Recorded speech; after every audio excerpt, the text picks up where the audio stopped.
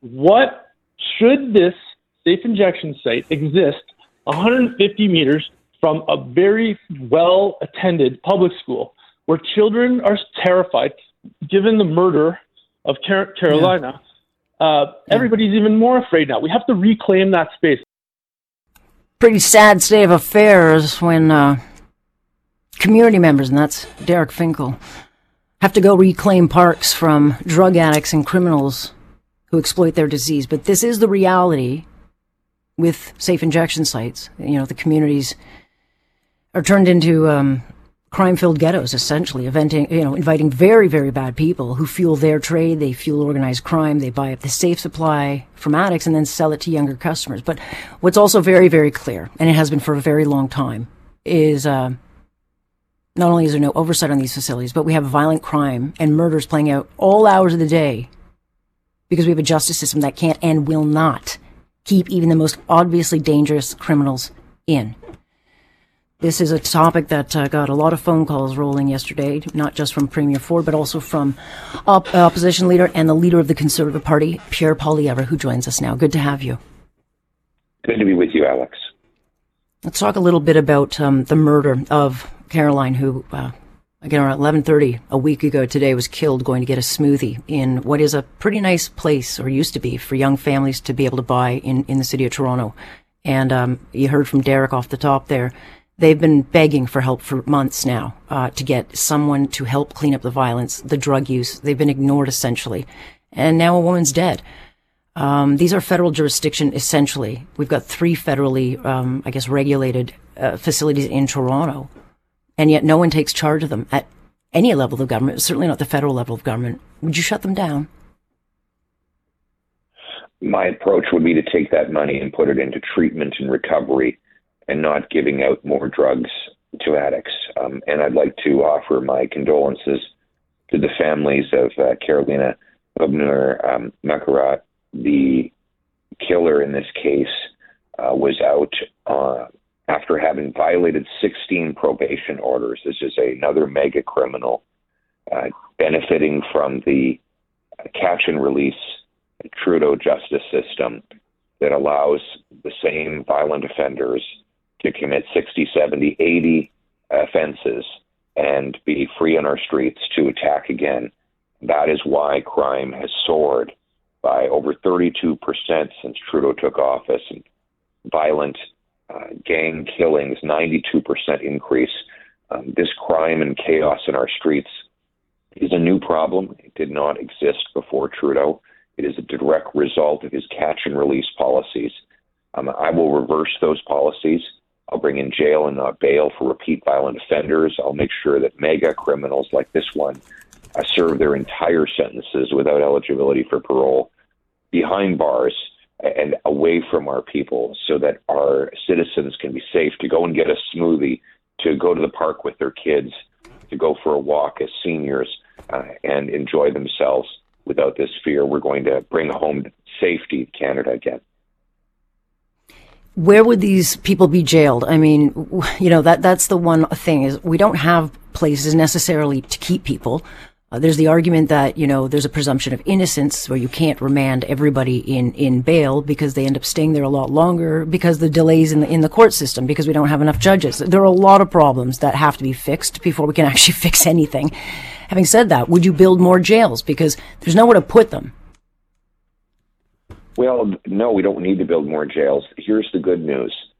We have a lot of crime in Canada now, after 8 years of Trudeau, but we don't have a lot of criminals. Now, let me explain that. It is a very small minority of habitual offenders that are doing almost all the crime. I'm in Vancouver right now. The mayors of British Columbia wrote a letter in which they pointed out that the same 40 offenders were arrested 6,000 times in a year. 40 offenders, 6,000 crimes. That's 150 crimes per offender per year. If you just took 40 people off the streets of Vancouver, you'd have 6,000 fewer crimes. So we have this tiny minority that are doing almost all the crime. If you put them behind bars, you drastically reduce the crime rate. And by the way, these people are in prison constantly anyway. It's just that we're releasing them so that they can go do another crime in the interim. If we just kept them there, then you wouldn't have the crime, and we could bring down the rates as we did under the previous Conservative government. As for the presumption of innocence, look, I agree that there should be such a thing as bail for first-time accused, for people who are not habitually in the system. They should have the ability to apply for, and where judges find it appropriate, get bail. However, we're talking about people who have 70 or 80 and 90 previous convictions. Those people who are newly arrested on serious crimes should have automatic jail and not bail. And that's what Pierre Poilievre government will deliver.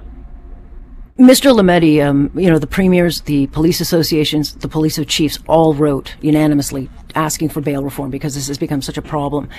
Justice Lametti said he would change that. He would bring that. Marco Mendicino said that they would do this. And I guess the bill got to second reading and then everyone went on summer break. But, he did say that he'll bring something in. But given the constitutional constraints, he really can't do much more than they're doing now. And so I think a lot of people would be troubled by that there's not a lot of will, certainly by this government, to get tougher. But can we get tougher given charter, that protects a lot of people?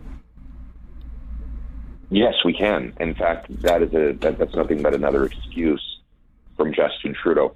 He passed a law that created the catch and release system. It did not predate him, and it was not imposed by a judge. No judge required that we have catch and release bail. That was a decision. Right, but how would you put the toothpaste back in the tube now that it's out? Because judges once upon a time they have discretion. So how would you then? Because there'll be a lot of pushback. Absolutely, lawyers will push back against this. And so how could you put that back in when there's already a model that shows this is what we've been doing, and you want to go back? So you'd be challenged on that. That's life. Life is full of challenges. Easy street leads to a dead end, and in fact, it leads to a dangerous place, as we see right now. Governments change laws all the time. My government will introduce a law that brings jail and not bail for repeat violent offenders. Prolific mega criminals will be presumed to have automatic jail when they are newly arrested for a serious crime. That will be in the criminal justice reform that I pass. I will change the law, and then the judges will follow the law. That's what happened before Justin Trudeau. We did not have catch and release bail before Justin Trudeau. We had jail and not bail for repeat violent offenders. This is a new problem that Justin Trudeau and Justin Trudeau alone introduced. It was not imposed on him by a judge or a lawyer. It was passed in his law, C-71. I would repeal that law and bring in jail and not bail for repeat violent offenders. Just quickly, Carolyn Bennett is convinced that safe supply works. She's got evidence, but I look at these neighborhoods. You hear the story of two little girls who don't have a mother anymore, and what these communities have been going through trying to get change. And what became very clear to me is that you've got a lot of finger pointing because no oversight and no accountability from any level of government. If this is federal jurisdiction, where's the oversight? And we're about to decriminalize the same route that the BC government just did, and decriminalize heroin and meth.